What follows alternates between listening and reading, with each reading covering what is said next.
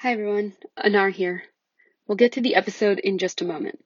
But before we start, I'd like to take a moment of silence and reflection for George Floyd, Breonna Taylor, and Ahmaud Arbery. Their murders have catalyzed massive protests against police violence and anti-Black racism across the U.S. this week. If you can, please donate to community bail funds, find out what you can do to provide support to protesters and Black communities in your area, and read about police and prison abolition by Black organizers and writers. We've included some links to resources with the episode show notes on the Anthropod page at the Cultural Anthropology website. I hope you all are resisting, refusing, and resting when you can.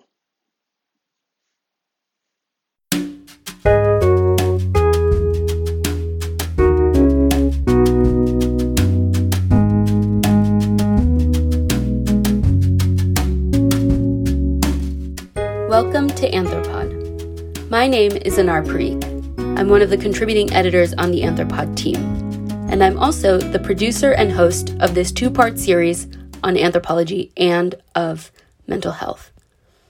In the first episode, published in November 2019, I interviewed Professors Rebecca Lester and Beatrice Reyes Foster about their edited series, Trauma and Resilience in Ethnographic Fieldwork, and featured excerpts read by series contributors Greg Beckett and Chelsea Carter.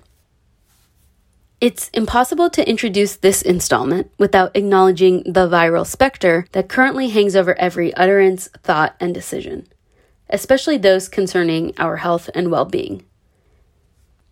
As I considered the timing for publication, I found myself thinking a lot about the infuriating pressure of productivity that persists during nearly ubiquitous upheaval and disruption, and the weight of which is inarguably raced, classed, and gendered.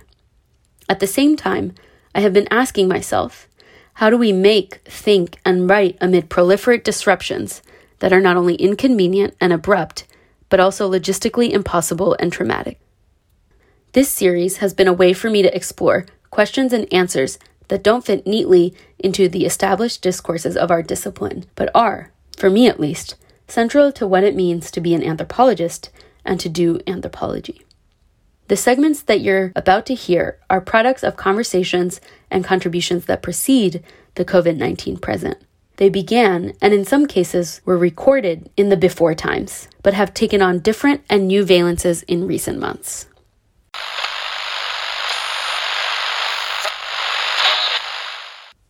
In this first interview, I talked to Nick Seaver, Assistant Professor of Anthropology and Science and Technology Studies at Tufts University, about his current research on the technocultural life of attention in the United States.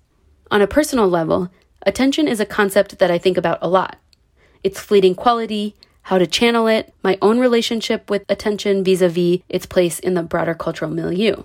And in the midst of a global pandemic, I have recently found myself revisiting the questions Nick raises about our collective attentions and how we organize them.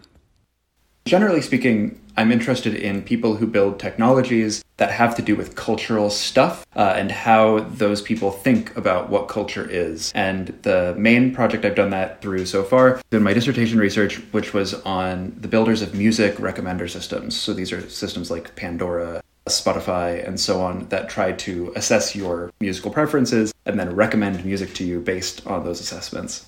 What came out of that project? Yeah, so that project feels like a long time ago now, but I began at a moment where this public debate about algorithms that's been happening recently wasn't really happening. And one of the things that has come out of my research is that a lot of people who work on the sort of social and cultural critique of algorithms don't have a lot of engagement with the people who work within these systems. So one of the things that I return to often is that it really matters who the people are who make the choices inside of these technical systems. And there are lots and lots of human choices that get made. And it matters how they think about the stuff that they're working on. So in my case, it means the people who build these music recommender systems, they have their own sometimes idiosyncratic theories about what taste is. You know, they're not Bourdieusians necessarily. They build those theories into the technologies that they make. They sort of form those theories in collaboration with the technologies that they work on. And those theories end up being fairly consequential for how those systems work. So my interest there is in saying, hey, it's not the case that this is a bunch of people who have no idea what society is like, and therefore they are screwing this stuff up all the time. It's a much more, I would say, anthropological approach to say, hey, everyone has an idea about what society and culture are. Let's go find out what those local ideas are and try to draw them out from their normal ad hoc framing. So can you talk a little bit about what you have in mind for your next project? Yeah, so starting from that research, I became really interested in attention, in the way that people who build all sorts of computational systems think a lot about something they call attention, right? You make your recommender system work in a particular way because you hope to capture the attention of your users. You hope that they're going to use it more and more. You're playing in this broader, what people call, an attention economy, where you compete for eyeballs or ear holes or whatever. And similarly to the previous project, which was very interested in local theories of taste, I've become really interested in how people think about attention and what attention is, what's the best way to measure it, what does it mean, what's it good for. And my suspicion sort of at this early stage is that attention is kind of a way to talk about what people value. So we talk about, we want to draw attention to this or that thing. We worry that we don't pay attention to the right stuff. And in spite of the fact that we've got a lot of interesting historical scholarship on attention and the values attributed to it, why is it the case that it is good to pay attention and bad to be distracted, for instance, there's not a whole lot of work on what exactly attention means to people in the present. So that's what I'm hoping that this new project will get into. How are you planning on executing that project in terms of who are you planning on talking to, or what are the spaces where you're looking? Yeah, so as it happens, your previous projects start to influence the things that you turn to later. And I've developed a facility with, talking computer programmers that I've become really interested in the way that attention works in machine learning in particular. So people try to develop algorithmic systems that measure people's attention and try to capture more of it. And in order to do that, you need to formalize a definition of what attention means. Sometimes you need to decide on a calculation that will turn that attentional value, however you measure it, into money. So there are companies that are trying to, produce ad pricing systems that will determine how much attention you're paying to something and then convert that to a payment in the background that goes between, an advertiser and a platform, something like that. So I'm interested in that. And then on the other side, we have this long history in computer science, thanks to the sort of twinning of computer science and cognitive science, of thinking about computational processes as though they were mental processes and vice versa. So recently, many people have heard of the sort of rise of deep learning, of neural networks, of these very complicated computer programs that are supposed to learn kind of like a brain, right? And this is a loose kind of analogy. It's always been a loose analogy in both directions. But one thing that people are doing recently is developing what they call attention mechanisms in these systems. So they're trying to make neural nets in computers that quote unquote pay attention. And for me, I'm curious, what does that mean? What does it mean to make a computer that can pay attention? Given that I think that attention is, generally speaking, a way to index what we value, what kind of multiple values are present in these computational practices? That's fascinating. I guess that one thing that comes up is when we talk about concepts in anthropology, one of the things that we're often talking about is that they're kind of culturally or locally constituted by someone or by some group of people who become these like standard bearers of values or of concepts. And in what you've been thinking about in terms of attention so far, where does the kind of normative idea of what attention is and attention as a value, where does that come from? That's a great question. So there are a few different places, and I think there are a few competing discourses about attention, let's say out in the world right now, that are vying for that position of normative authority. So on the one hand, we have the canonical attention economy idea, which is, in brief, people used to say, we have an information economy, right? People are moving bits around, they're sending information to each other. But according to certain people, this sort of originates with Herbert Simon, who's a big figure in both cognitive science and computer science. The economy is the allocation of scarce resources. Actually, the information economy has no scarcity of information. There's tons of information. What's scarce is, in fact, your attention. So we need to look, instead of at the circulation of information, at the inverse, at the circulation of attention. At attention is the thing that is scarce, that needs to be allocated, and so on. And many people in other fields have done economic and all sorts of other kinds of analyses of the attention economy idea like this, right? To say, your attention is money. Watching television is working, right? You produce value for advertisers by watching the ads. So maybe we can conceptualize your attention as a kind of labor. There's all these efforts to try to figure out what kind of thing attention might be. And what's become really interesting to me recently is that, as many people may be aware, there's been this kind of public backlash against companies, like Facebook and Google and Netflix and these big tech companies that use what they call persuasive or behavioral design to try to capture more user attention, right? They try to make their apps more addictive so that you will open Facebook. And I always talk to my students about this. You say,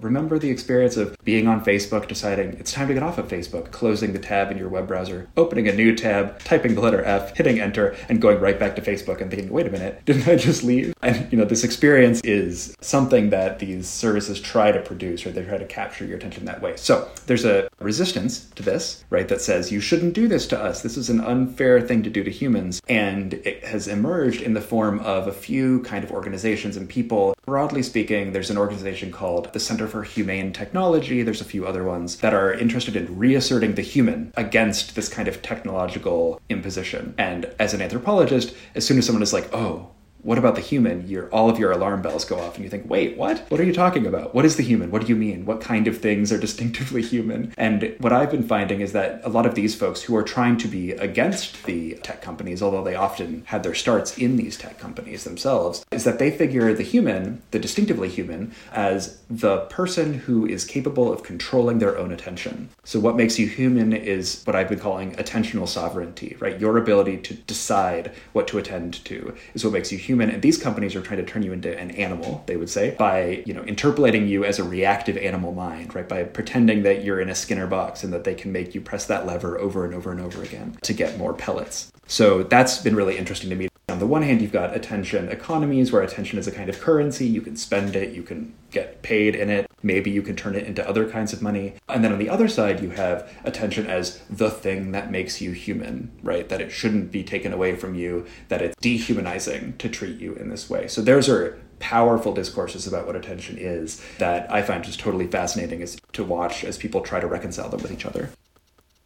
I think the disjuncture or even the point of intersection between attention as something that tech companies are trying to kind of harness from people and then attention as the thing that makes you human, something that comes up for me in that is attention as a diagnostic category. How does that, or does it at all, fit into all of these different ways that people think about what attention is in terms of what it means to be human?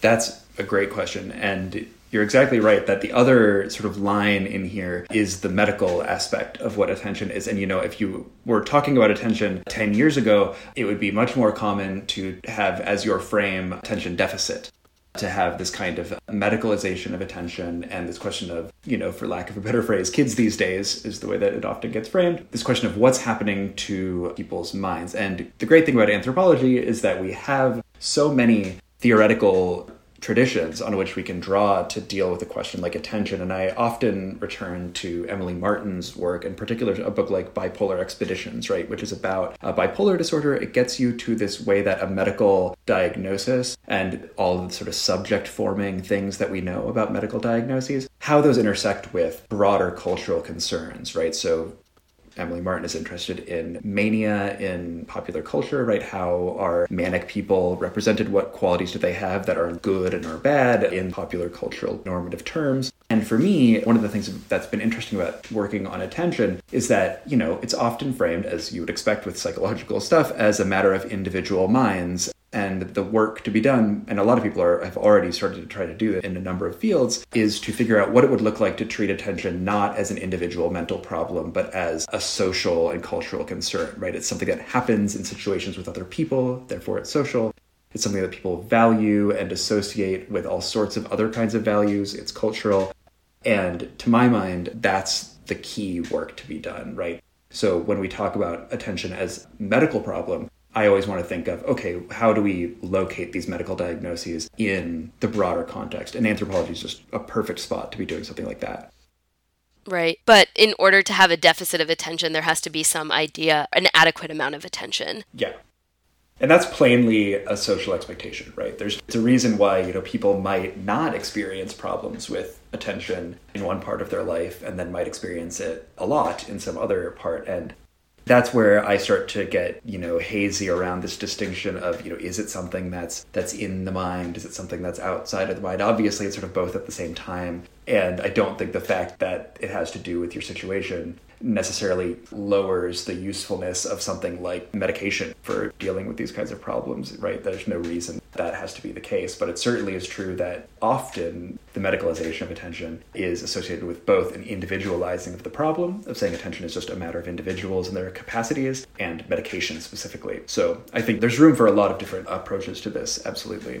And I should say, I guess I've been teaching a seminar for a few years called How to Pay Attention, which is trying to do this cultural analysis of attention, which has been fun to do because it involves teaching a lot of stuff from beyond anthropology, because anthropologists haven't, generally speaking, focalized, there's an attention metaphor for you, we haven't really focalized attention as the thing that we are concerned with. And so there's not a whole lot of anthropology of attention specifically, although there's some new exciting stuff getting worked on. And so doing that has been really interesting because you see things like, I teach an ethnographic article about how first graders learn to demonstrate that they're paying attention in a classroom setting, right? And what it means to look like you're paying attention and to learn to do that kind of performance of attention that's expected of a student in a classroom, right? And when you're teaching, of course, attention is a huge issue at the university level as well. And I always manage to turn the class itself into a moment for reflecting on, how are we organizing our attentions collectively? What does it feel like to not be able to attend in the way we might want to, or the way that other people might expect us to? And there's really,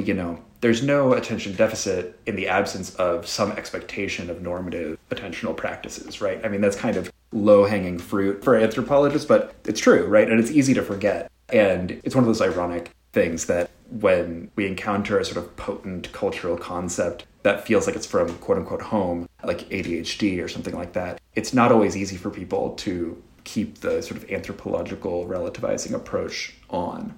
You talked earlier about how your first project kind of led into this project, but I was also curious about maybe how your own relationship to attention has informed this project. Yeah, so there's a sort of standard trope for an adult ADHD diagnosis, which goes that someone's child is getting an ADHD diagnosis, and that person reads the sort of list of symptoms and recognizes themselves in them, as we anthropologists or medical anthropologists know, right? That's a thing that happens. We sort of format our mental experience in that way. You say, wait a minute, that looks like me. And then you end up with parents getting adult ADHD diagnoses at the same time as their kids. And you have this sort of reformulation of experience where it's like, hey, maybe I had this all along. So what happened for me, which was ironic and I thought sort of hysterical at the time, was that I was teaching this class called How to Pay Attention for the first time and was reading all of this stuff and was reading part of the cultural materials, reading the kind of set of like self-help books that are out there for people with ADHD. And I read through the list of symptoms and I said, oh, that's funny. That looks like me. And so while I was teaching that class for the first time, I ended up getting an adult ADHD diagnosis, which was really fascinating for me as someone who had never really identified with or had to reckon with this kind of thing in my life before. I had had my own, mental health stuff, but this was like a very specific, go to the cognitive neurology people, take the test, see what happens. And as an anthropologist, you learn a kind of generic skepticism about this kind of stuff. And I was bringing that with me, but also saying, hey, if it helps, it helps. Let's just see what happens. So I picked up this adult ADHD diagnosis during this class. And in the last week of my seminar, we have a day that's specifically about the medical aspects. We actually sort of save that until the end. And there's this article that we've been reading in this class by someone named Mika Nielsen. It's in Ethnos from 2017. It's called Structuring the Self, The Moral Implications of Getting an ADHD Diagnosis. And it's about people getting adult ADHD diagnoses. And I thought, how terrific. I can understand my own life through the ethnographic articles that I'm assigning in class, which is, for better or worse, I think a common way that anthropologists make sense of their own personal experiences. And she has all of this interesting stuff in here about how her interlocutors, reframe their mental experience through the diagnosis, how, it makes them think more highly of themselves, right? They have an excuse now for something they used to feel embarrassed about. It just focalizes attention in their life in a way that it's very easy to not otherwise, right? We think about attention very rarely, but we use our attention all the time. And so getting a diagnosis like this is one way of making it into a kind of topic and a thing that you think about way more often than you might otherwise. And that's very much, to my mind, what ethnographic fieldwork is like, right? You say, hey, you never noticed this before. Now you're going to notice it all the time. Congratulations. Yeah, I got very emotional when I eventually got an ADHD diagnosis as an adult, I kind of felt like maybe reflecting some of the things that were in that article in terms of being able to read all of your experiences through that diagnosis kind of really resonated with me. And I guess that kind of leads me to a follow-up question about attention as a mental health issue. I think that is related to the question of diagnostics and medicalization, but is also kind of separate in terms of how people experience attention and their perceived deficit of it in the cultural milieu or cultural space that they occupy, kind of feeling this deficit of attention vis-a-vis what the expectation is of the kind of attention that you have, and what kinds of relationships to mental health or mental illness that can create.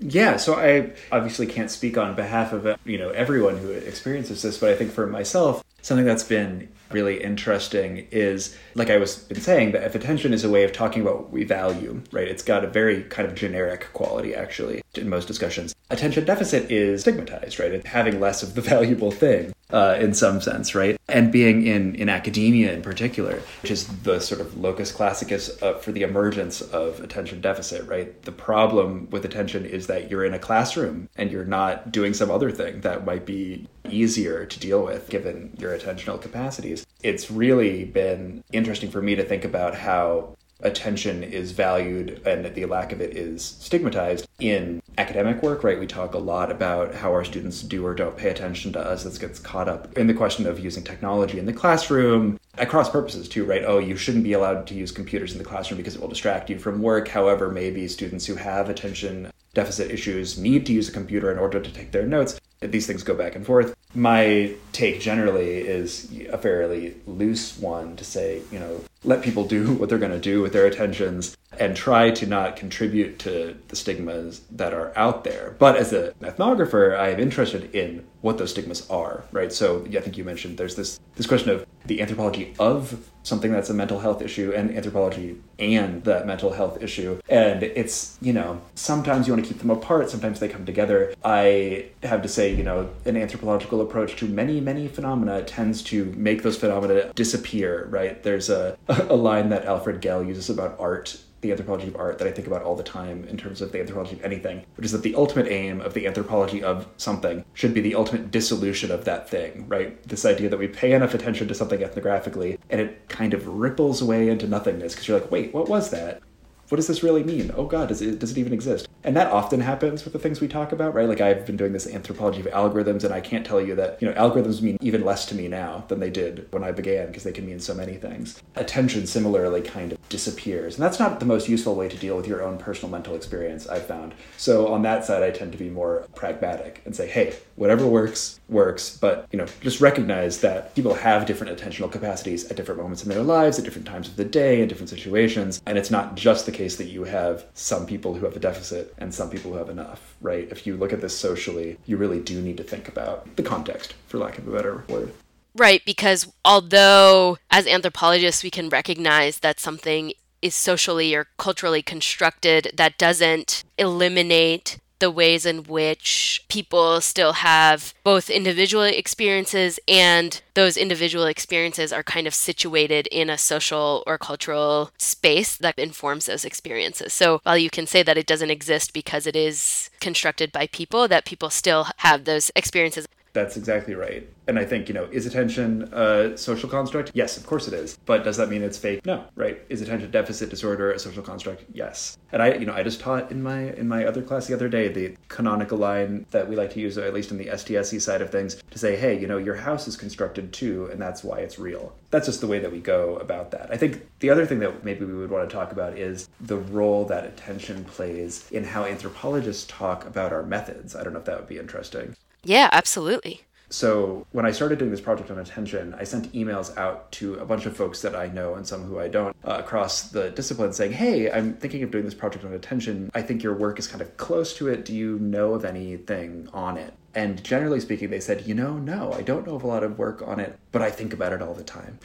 And I think it's a common feature of ethnographic fieldwork that the kind of experience that people have as an ethnographer is one of being very concerned about the kind of attention that we're paying to the world around us, right? There's some idea that when you're a field worker, you're paying a different kind of attention than an ordinary person would pay, right? You're paying a kind of meta attention. Is that attention better? People usually talk about it that way, but it doesn't have to be better, of course. It's different. And there's some idea that, you're paying really close attention to things that otherwise might not be attended to or recognized. And that, I think, is, a decent accounting of what ethnographic fieldwork is usually like. But there's this expectation of a certain kind of attentional subject in it, right? Someone who can sit in a boring town center and just attend to the imponderabilia of everyday life or what have you, and write it down. And that's exactly the kind of thing that you would expect someone with ADHD to have a hard time with, sort of stereotypically. And I have to say, as someone who's done long-term ethnographic fieldwork, it's something that I found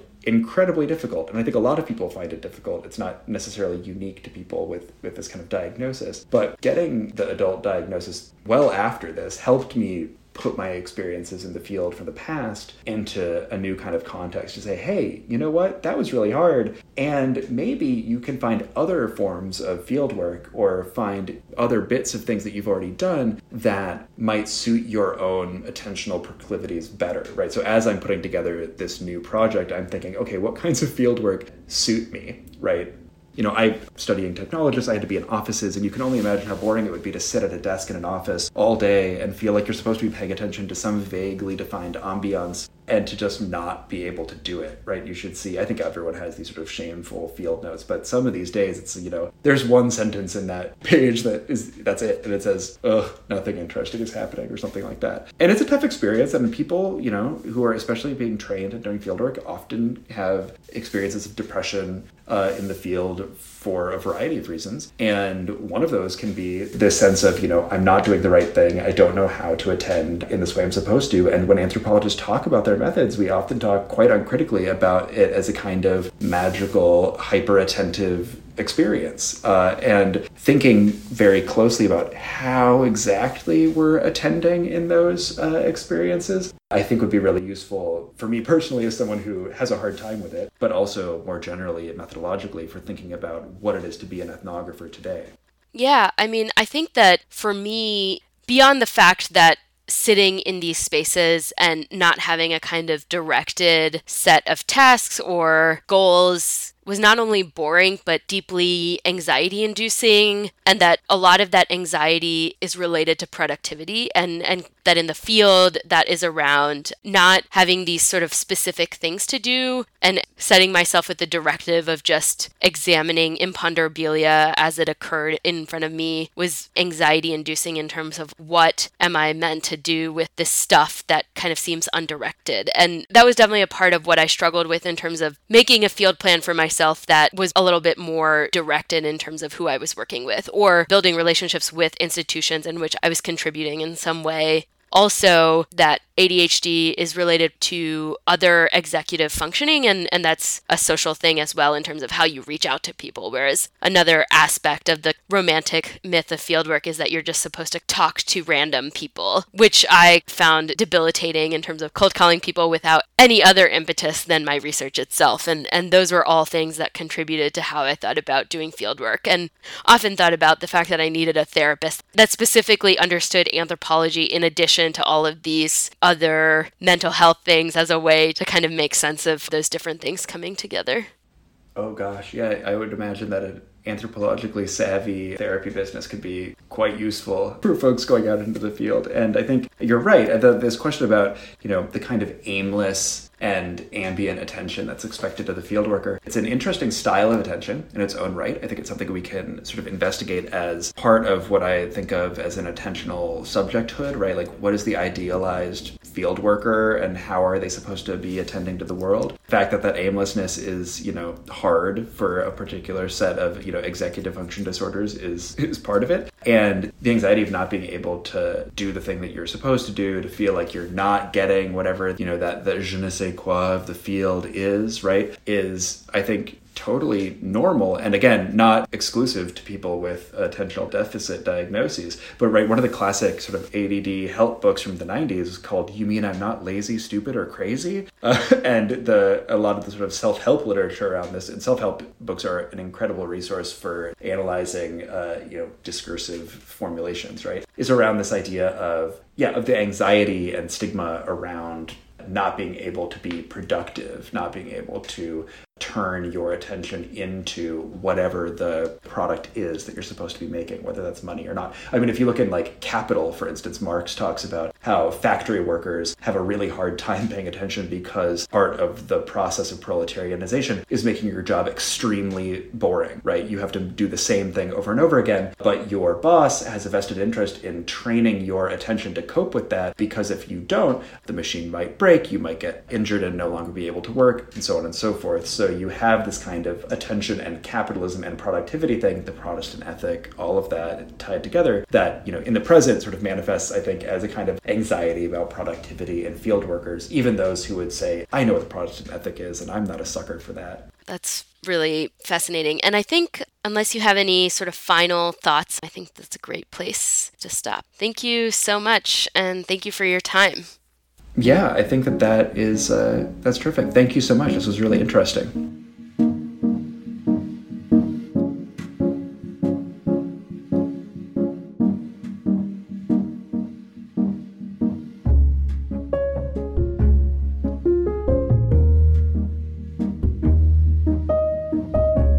What is the space for thought that we call imagination? Is this creative capacity equally shared, equally distributed?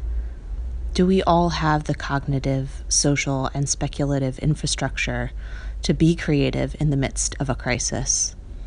Or does the mind founder short-circuit in that imaginative leap necessary to move from the present to the possible, especially when apocalyptic impossibilities seem to proliferate on the horizon? I carried my grief with me into the field, held it close against my heart, not recognizing how it changed the way I interacted with my field site. Renato Rosaldo has written how grief opened up new affective worlds for him in the Philippines, an emotional register only accessed through acute grief, a sudden and unexpected loss.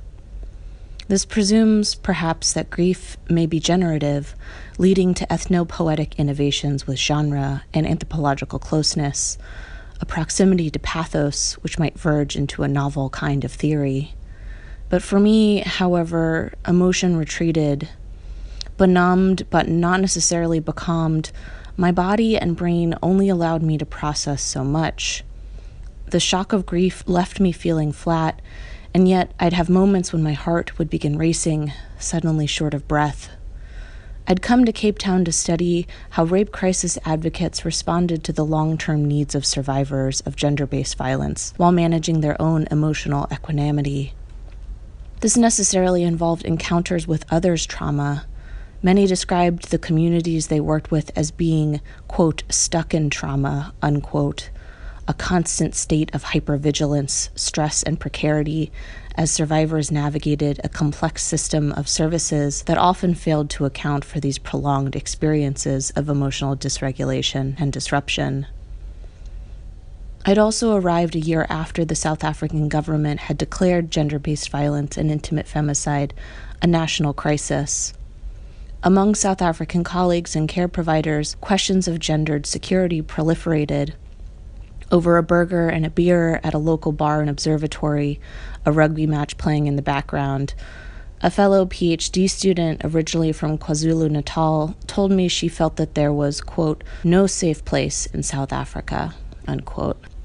It was sometimes hard to know where my grief response ended and a pervasive yet numinous awareness of potential peril began. Everything about me felt exposed. This hypervigilance, both personal and environmental, was not particularly good to think with. The gnawing sense of dread did not seem to awaken new vistas of understanding, but to foreclose other possibilities of movement, whether physical or psychological. Perhaps I did not feel secure in the ontological or epistemological sense, and letting my mind wander to the what-ifs. My attention instead seemed to gravitate to the ominous sense of vulnerability. What little imagination I had dwelt upon the futures that had been suddenly undermined after my father's death, the rapidity with which such productive presentiments of tomorrow became disasters of the dirt of present. Today, we are operating in multiple registers and forms of grief. I think of those whose friends or family members are suddenly gone, their deaths another statistic in the mortality rates associated with the coronavirus. The graduate students whose projects have been put on hold for the foreseeable future, the field sites that had been cultivated over months, if not years, of steady engagement, longing, and planning, or the faculty members seeking tenure or job security suddenly cut adrift in this digital learning transition. We're trained to be opportunistic during these periods of crisis, that emergencies also promulgate possibilities for emergence, unexpected beginnings, and insouciant forms of resilience. Yet the pivot to rethink, reframe, re-know the world while in the middle of a crisis presumes that we all quite literally have the requisite privileges of time and headspace. Sudden loss can shatter traditional orientations of time, the trauma response scrambling, how we make sense of one moment to the next, what subjects our minds will settle upon with any certainty or comfort. The stimulus to immediately shift our professional and personal lives, the timelines of our research, the location of our intellectual and methodological trajectory, also leaves no time for grief, sadness, anger, or immobility. Rather than casting into an uncertain future, we should be allowed to give space for loss, and to not count that space as lost time, a useless day. I wait and I wait and I wait for my heart to beat a little bit slower. It may take some time for my body to adjust, to breathe deeply in this emerging situation when the air feels a little more dense. But once it does, only then will I turn to what comes next, rather than what is happening right now.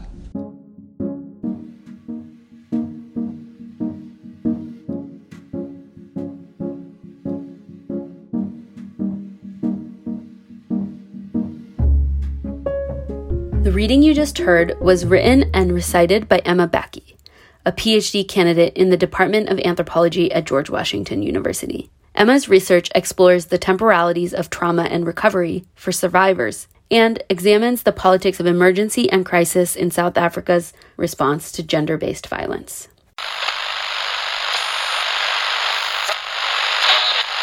Finally, in this last segment, I talked to Ibi Saldana. She is a PhD candidate in the Department of Anthropology at Princeton University. Her dissertation research investigates life after care for young people who age out of Kentucky's child welfare system, focusing especially on their moral and ethical development. Ibi and I started talking about this episode in January 2019. During one of our early conversations, Ibi was in the process of reconfiguring her plans for fieldwork after the Institutional Review Board at Kentucky's Cabinet for Health and Family Services rejected her initial research proposal. Ibi's fieldwork was disrupted again by the halt to in-person ethnographic fieldwork during the early months of the COVID-19 pandemic in the United States. I caught up with Ibi in April to talk about handling these unexpected challenges and the ways in which they are both similar and meaningfully different. Ibi, how's it going? Hi, Anar. Thanks so much for having me. It's going not bad. I had a bit of a delayed start on fieldwork late in March of last year, and in April when I got the news that I wasn't going to be allowed into clinical settings and into foster care, to work with people who were actually in the system. So I had a moment of panic where I cried a little bit and had to pick myself up and rethink what I was doing. But since then, it's been quite a fruitful and productive year, a transformative one, as doing fieldwork always is. So I'm doing okay, and the project was progressing for the most part, and that was really nice to see. So I thought we could talk a little bit about something that has been a part of your project almost from its start, or at least since you started doing fieldwork, but that has become ubiquitous in the past couple of months, and that is having to respond to circumstances that are out of our control. Many of us are doing this in different parts of our lives, including our research and scholarly work. Yeah, I can talk about that. It was stressful, to say the least.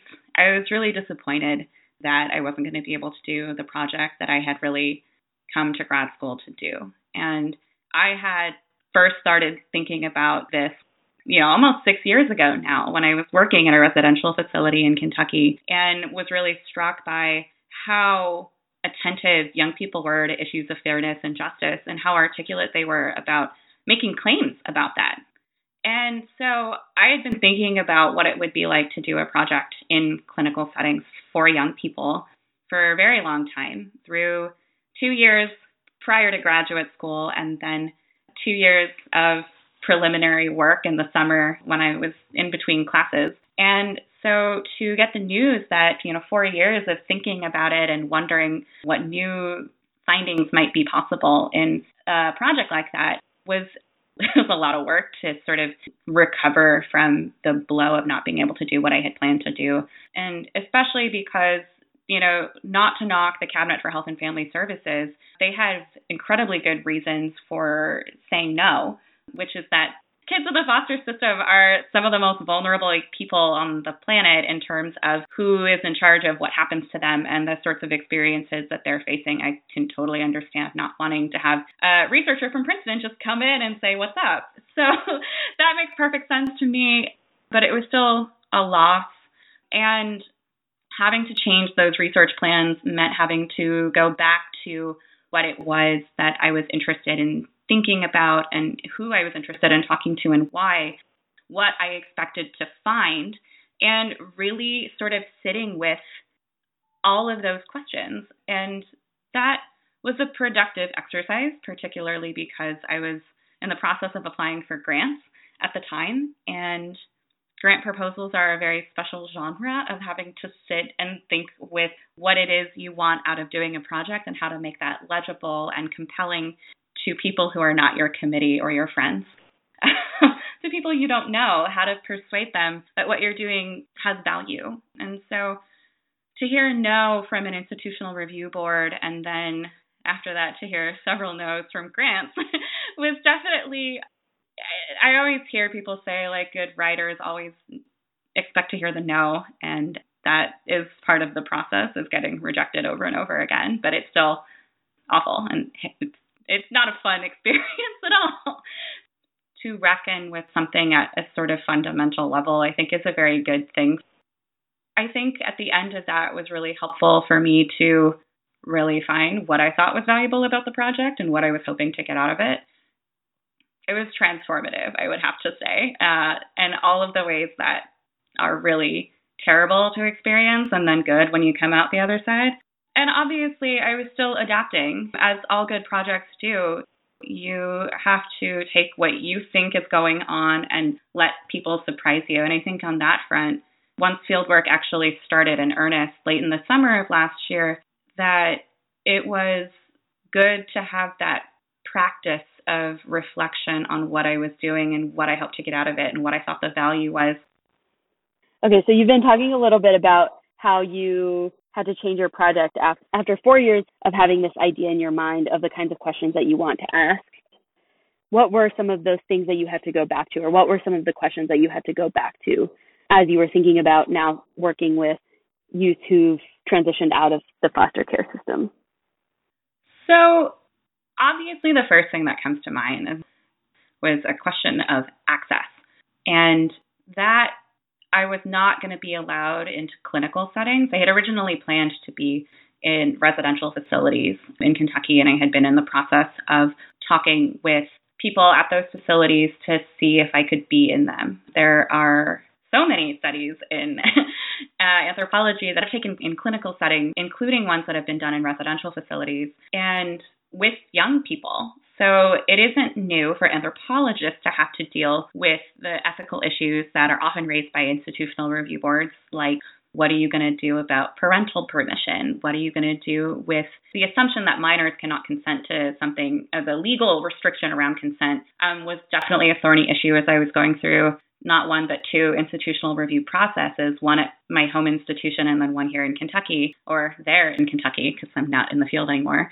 So that question of access and how you get it and what ethical expectations or questions you have to answer in order to be able to actually interact with human beings, many of those were off the table because I wasn't going to be allowed to work with youth in clinical settings. And actually, in their letter to me, the Cabinet for Health and Family Services told me that I wasn't going to have access to any kids in the foster system. So it wasn't only a matter of the specific kinds of facilities that were now off the table.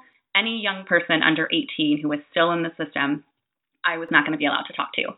So I couldn't go to foster parent meetings or whatever and ask to talk to their kids, right? I couldn't do any of the work with people who were currently in the custody of the state, which was an interesting problem, right? Part of what I was interested in asking once I sat down and really thought about it was about this sort of changing relationship between young people and the people who govern them, right?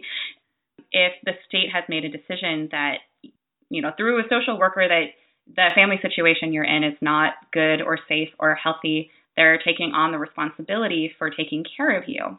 And that responsibility for raising a kid then becomes split between family members and social workers and caregivers and facilities and whoever is in charge of all of coordinating all of those things. And so there's a whole slew of people who get brought into the family unit in the process of kids being in care. And so I was really interested in how people were thinking about that relationship.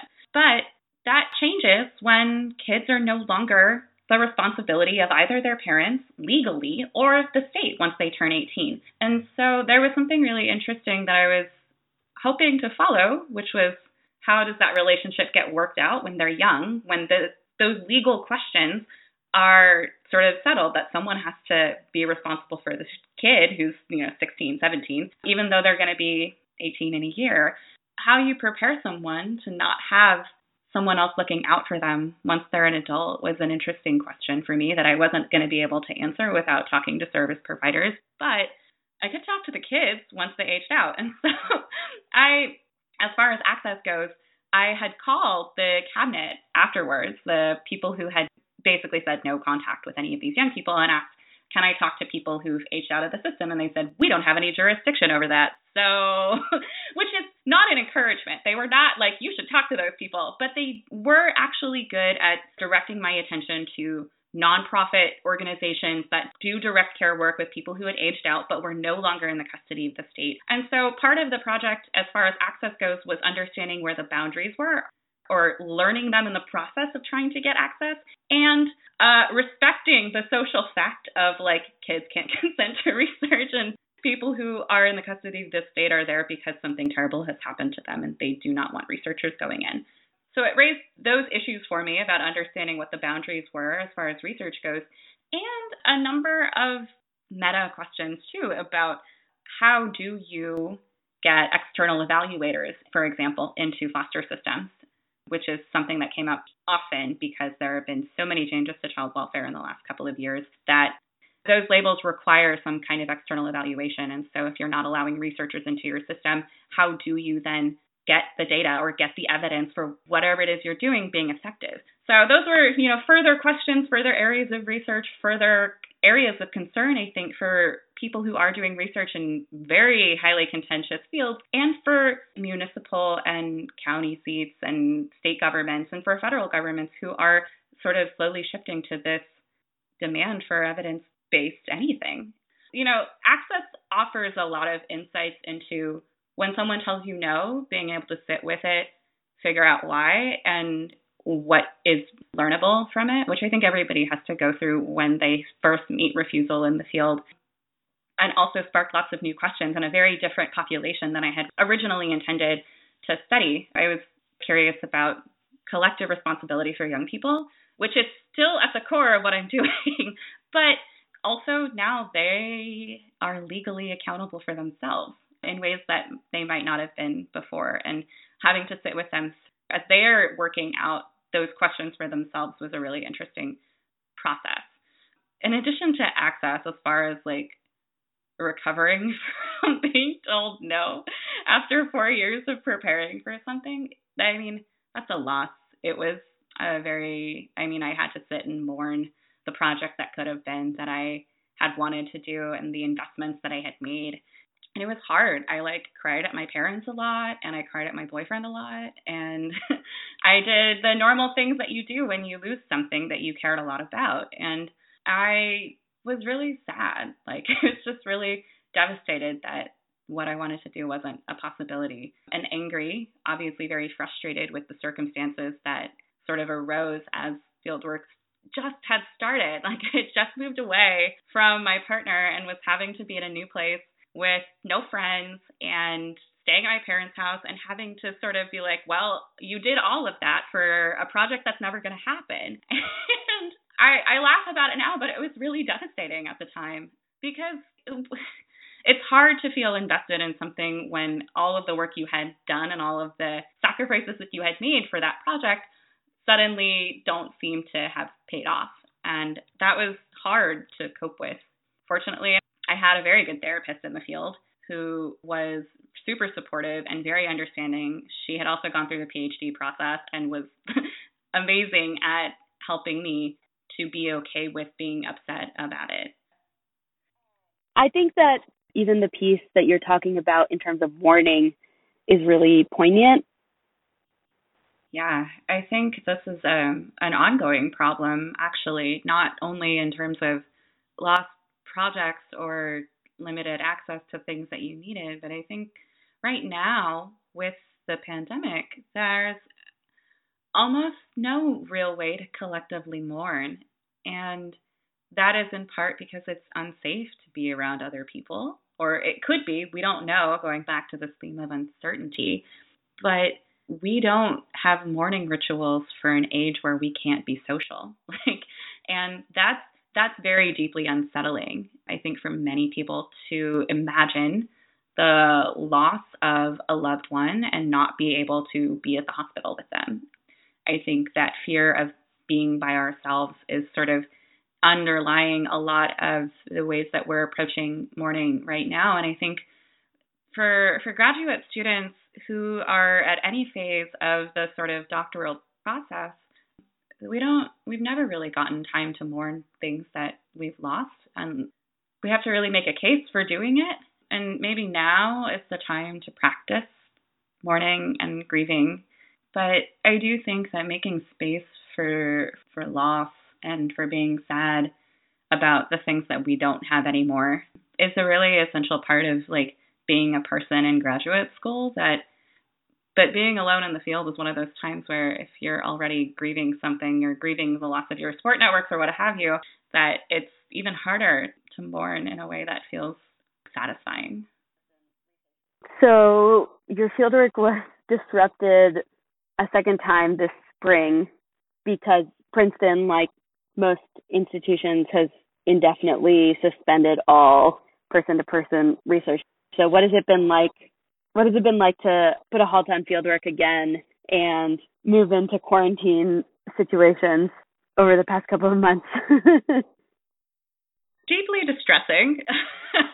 Right? You laugh so you don't cry kind of thing. So I spent about a month in Kentucky quarantining alone, and in many cases talking to the young people I was working with, trying to convince them to stay home with variable results. I had other people to worry about. And that was really an interesting sort of phenomenon, is that one of the things that I noticed immediately was that even though I cherish and really value my in-person time with the people I worked with, I spent a good chunk of time with young people in person, and young people love social media, right? That's the stereotype, right? And so all of our interactions just shifted to text, right? I was FaceTiming kids regularly. I was on Instagram with people. I was constantly getting messages and texts from young people I was working with. And so that didn't really change that much. They text me anyway. So it was kind of nice to know that I could do field work remotely, at least with one group of young people. And then I spent a huge other chunk of my time while I was in the field with nonprofit organizations who immediately shifted to Zoom calls. So I was still getting to participate and do field work. But I had this conversation actually with a group of organizers who do work on incarceration in Kentucky. We were doing the fourth in a 4-part series of workshops around how to incorporate art into organizing. And we sat and talked a little bit about how hard it was to do it over Zoom because we had been working for months together, and we missed our coffee break conversations and our meals that we got to eat together. And so even though work could continue, the social aspect of what anthropological fieldwork is supposed to feel like was missing. And so the fact that I could shift to remote field work, loosely construed, right, where I was still learning things about my research questions, I was missing out very much on the relational pieces of it and had to make up for that in other ways. And so sometimes I was doing work with my interlocutors, but other times it was just FaceTime check-ins with people I had met in the last year. And so that was tough, and I eventually decided that because I could do remote work, I didn't need to be in Kentucky anymore. And so I made the decision to come home to Rhode Island to be with my partner. That happened a week ago. So I've been here. I've been home in Providence for about a week, and that was really hard. I was a little nervous about doing the podcast because I didn't know I was going to start crying about having to leave. But it was a very unceremonious end to fieldwork, or perhaps a pause, right? And it wasn't nice. I didn't get to wrap up or say goodbye to any of the people that I worked with. And I was very fortunate to have good relationships with most of the folks that I had been speaking with over the last year, where I was, I told them very nervous, I'm leaving. And they were like, I'm so glad you're going home. You get to be with your partner. You're not going to be quarantining by yourself. That's so great. You should have left weeks ago. So I got an extraordinary amount of support from both the young people and the adults that I was working with, people who were very happy that I was going to be back in a place that was going home, even though I know that it was hard for everybody involved to be like, oh yeah, we're just not going to say goodbye. We're not going to see each other as I'm closing up. And they were all very encouraging about you'll be back, right? Yes.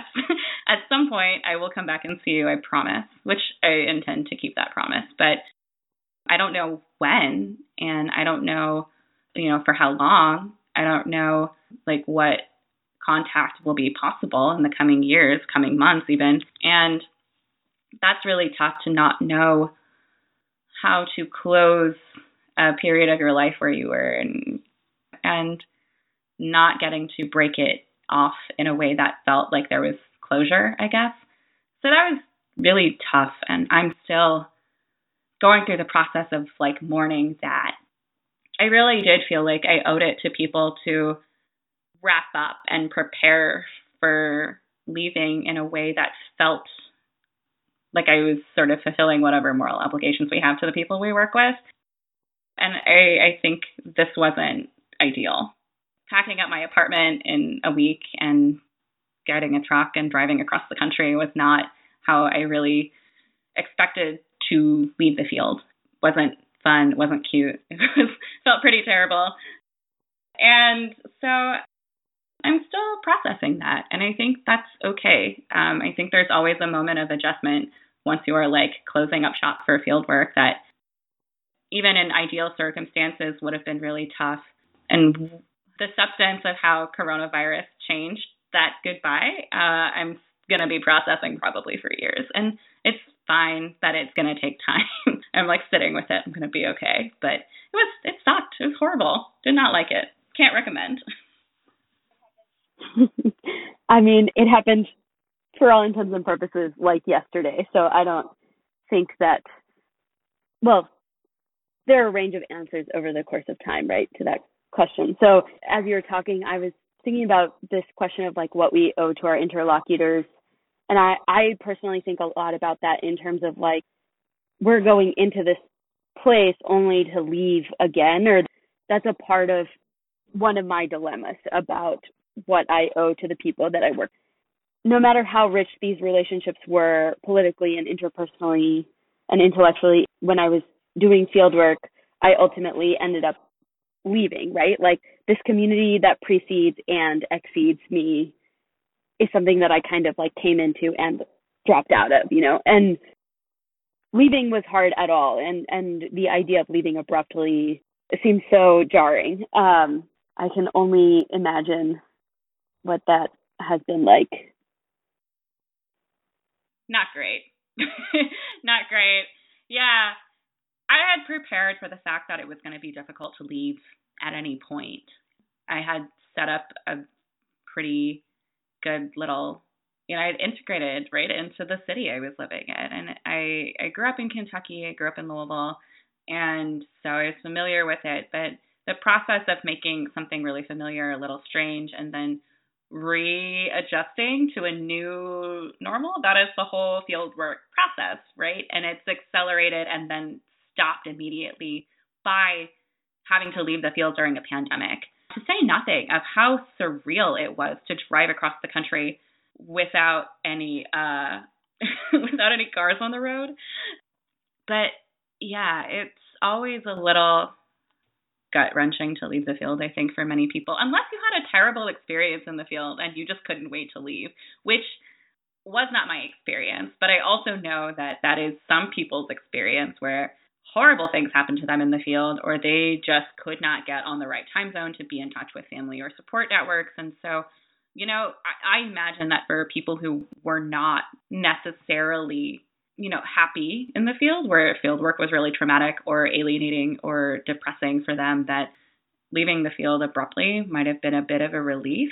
Getting a break might have been really nice for people, even though this is probably the worst way to leave the field regardless, because even if you're not having like a great time doing what you're doing, like you have to travel during a pandemic, which is very scary. Thank you for sharing that. And I'm saying this not even at the end of the interview, but I mean, these are hard things to talk about and hard, especially when they're raw. So I appreciate that you're willing to have this conversation. I think it's an important one. I think part of what I appreciate about the first episode of this podcast, which I listened to and enjoyed, was the effort to address that these are normal parts of the grad school experience, or at least of the anthropological one. Since being in the field and being very unwilling to type up field notes, even on a good day, it's an arduous task, okay? Keeping up is very difficult. I'd rather be out talking to people, but it's an essential one. One of the things that I've been doing the last couple of months is trying to prepare for moving into the next phase, which is going to be writing. And obviously, because fieldwork was disrupted, I have a really good reason to go back, collect more data. But in the meantime, I got a couple months in, I can write something with what I've got, probably. So I'm going to go ahead and start writing. But in preparation for doing that over the last couple of months, I've been looking a lot at trying to coordinate or try to talk to graduate students across disciplines and across stages. And so graduate students should be talking to each other about how hard graduate school is. It seems quite obvious that we should be doing that. And I know that I have been advised by many people to build networks of colleagues, both in my field and across disciplines, that workshopping with other people who are at the same stage as you, or roughly the same stage as you, and people who are further along and behind you, that is where you get a good chunk of how-tos, right? And so talking with other graduate students about how their work's been disrupted and how challenging it is to adjust to moving from one part of the process to another, and all the attending collective screaming that has to happen in that process has been really good for me. So I appreciate the project of opening this conversation up with an eye to anthropologies, both as a discipline and as a method for answering some of the questions that arise when you have these kinds of conversations. I think what you're doing is a really important thing. I left under pretty ideal conditions, and they were still kind of terrible. And I was in the field under pretty ideal conditions, and it was still really hard. So there has to be this conversation starting, and that has to come both from people who are in pretty dire circumstances and pretty good ones, because it's hard across the board. So thank you. Yeah, I mean, I've been thinking about why I wanted to do this project at all, mostly because I get self-conscious that it's basic. Not even if it is, then I think that's okay, but that we're trained to look for something that is so intricately constructed that it shouldn't be apparent at the outset. Which is just to say that part of it is definitely about mental health, as in, like, what are the things that we're dealing with? But another part of it is that this series has been a way for me to think about and for me to talk with other anthropologists about how we make meaning of our own work and of our own lives. And that is a thing that anthropologists do with other people's lives, I guess. So, yeah, I mean, I think it's been really generative. Especially something that is like relatively extraneous to the doctorate, right? It's something that you're doing as part of an intellectual community in a discipline that has sometimes been very good about like reflexivity and self-criticism and engaging in a practice of thinking through what they're doing and what their place in the world is. And there's room for this kind of conversation in anthropology because we had some of those practices as sort of standards. And that might not be true of other disciplines. I'm not in other disciplines, so I have no idea. I can't speak to what they're up to. But I do think that you're right that we make meaning out of other people's lives, and that turning that sort of critical eye to our own, even if it's just to revisit things that we've already seen, to glean any kind of new meaning from it. You know, repeat studies are important. Longitudinal analysis is very significant and a useful exercise. There's a reason that we don't just stop it at a year or 2 years and that people go back to field sites, is that we think there's something important not only in the comparison of us and them, like self and other, but also of like past self, current self. What did we used to do when grad students were dealing with terrible things in the field, and how are we dealing with it now? How might we make plans for the future? Those are really timely questions, not only because of the pandemic, but because it is a good moment always to consider these kinds of questions. I guess one thing that I'm thinking about and that you talked a little bit about at the start is that our plans and projects change in a variety of big and small ways all the time. And that's part of what our training encourages us to do, it what you were calling retooling or reworking. And that includes letting ourselves be moved by things that we can't expect, right? Like, there's an inquiry that comes from noticing something that we didn't predict or that we didn't expect. So I'm wondering, is there something different about what's happening now and how that calls us, how that requires us to do shifting and responding and reworking of our plans or ideas or questions? I do. It seems to me that there is something different about what's happening now, with all the caveats about we've seen crises before and we've seen all of the ways that they become sort of political fodder for what people really want. But I also think that as far as having to adapt to not being there, which is a requirement of the moment, that has thrown anthropology's primary method of inquiry into high relief as something we need to be thinking very concretely about. I'm really fortunate that I had good relationships with people from the field that I can continue be a part of their lives, even from far away. I'm really fortunate that I spent a lot of time with people, getting to know them, letting them get to know me, and building something really interesting and important enough that when things go wrong, I am still interpolated into their world. And so it wasn't hard for me to sort of retool what I'm doing. But that was after months, a literal year of being in the field. And that was also after doing that in person before this all happened. And so I am really concerned about anthropology's primary method of inquiry for like everybody who is either on the cusp of starting fieldwork or in fieldwork or trying to plan out field projects for the next couple of years. I think we had talked a little bit about uncertainty earlier in our conversation and the complete lack of knowing when stuff is going to be safe to be in person. And it's not completely absent, but it is hard to get training in ethnographic methods that are virtual or technologically mediated. If we're going to expect that graduate students are redoing projects to be virtual ethnographies, there needs to be like a whole conversation about how those people are going to get jobs. If there's a job market at the end of this, there needs to be a whole conversation about what sort of ethical data issues are going to be on the horizon, right? Like if everything you're doing is on Zoom, like who has access to that?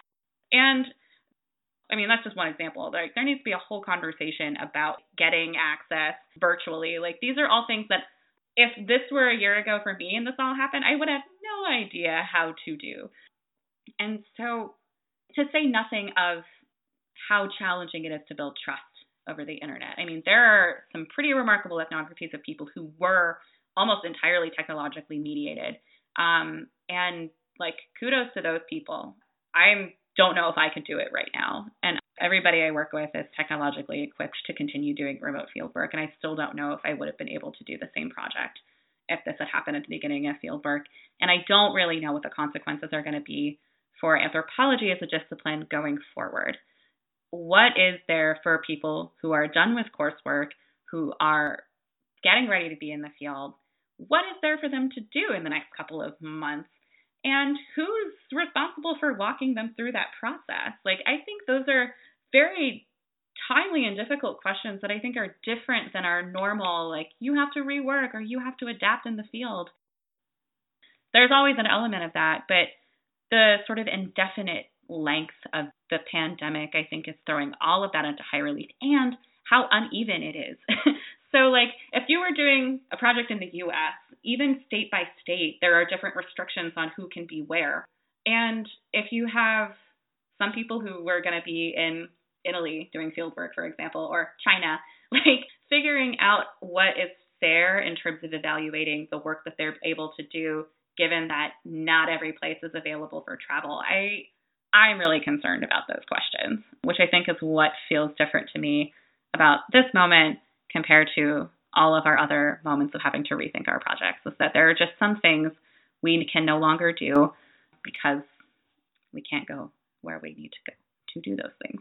And we have to talk about standards of evaluation for dissertations if people can't go to the field for years on end.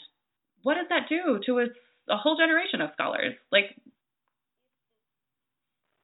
and I mean, evaluating dissertations of people who are writing them right now. It just in general, I mean, basically my add-on to what you're saying is that if what we run on is evaluating scholarly production, how do you evaluate what has been produced right now, basically? And that's in terms of the fieldwork, you know, the ethnography, but also in terms of, like, how do you acknowledge the distress that people are experiencing as they attempt to produce scholarship in like various places? So that's something that I have definitely been thinking about. And I think that's a good lead into my last question. Tips or thoughts for people who are reconfiguring their projects and work right now? And I mean, you're one of those people too. So that could be practical or even just about how to think about what's happening.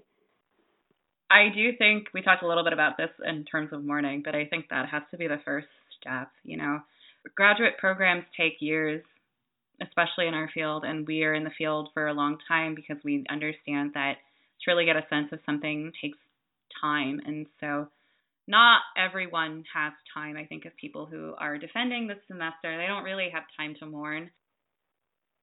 they got to get a job, right? Like for people who were TAing or teaching this semester, like they don't really have time to mourn. They have to rethink all of the stuff they were doing. And so, I mean, my first thought is that like there has to be time to grieve, with all of the caveats about the ways that people are very precariously positioned and just can't.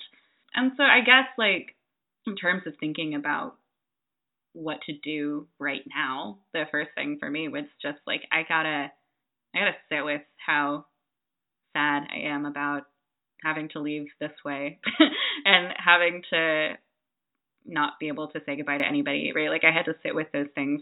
I'm still thinking about them, and I'm not really beating myself up for letting it run its course, because that's just how it has to be. I've been doing a little bit of writing every day, 15, 30 minutes, pretty minimal amounts, and that feels really good. I've been trying to read and discovered that I can't read anymore. I have lost the ability to read. I'm admitting on a podcast that I'm now illiterate as a graduate student. It's not a good situation. But I'm also trying really hard not to beat myself up for the things that I can't do. And that's a really good place for me to start, I think, is that I am sufficiently privileged to be able to take time to not have to feel like I need to rush things. And truth be told, I got bored pretty quickly with not doing anything, with not working. I tried to take a couple of days of just like letting myself be sad, and I was like, this sucks. I want to do stuff. And I think that part of what I was saying earlier about fieldwork being time consuming and graduate school being time consuming is that like we build in that time because we know that boredom is productive and stillness is productive, and that quiet and nothing's happening moments are also really, really good for us, that rest is important. And so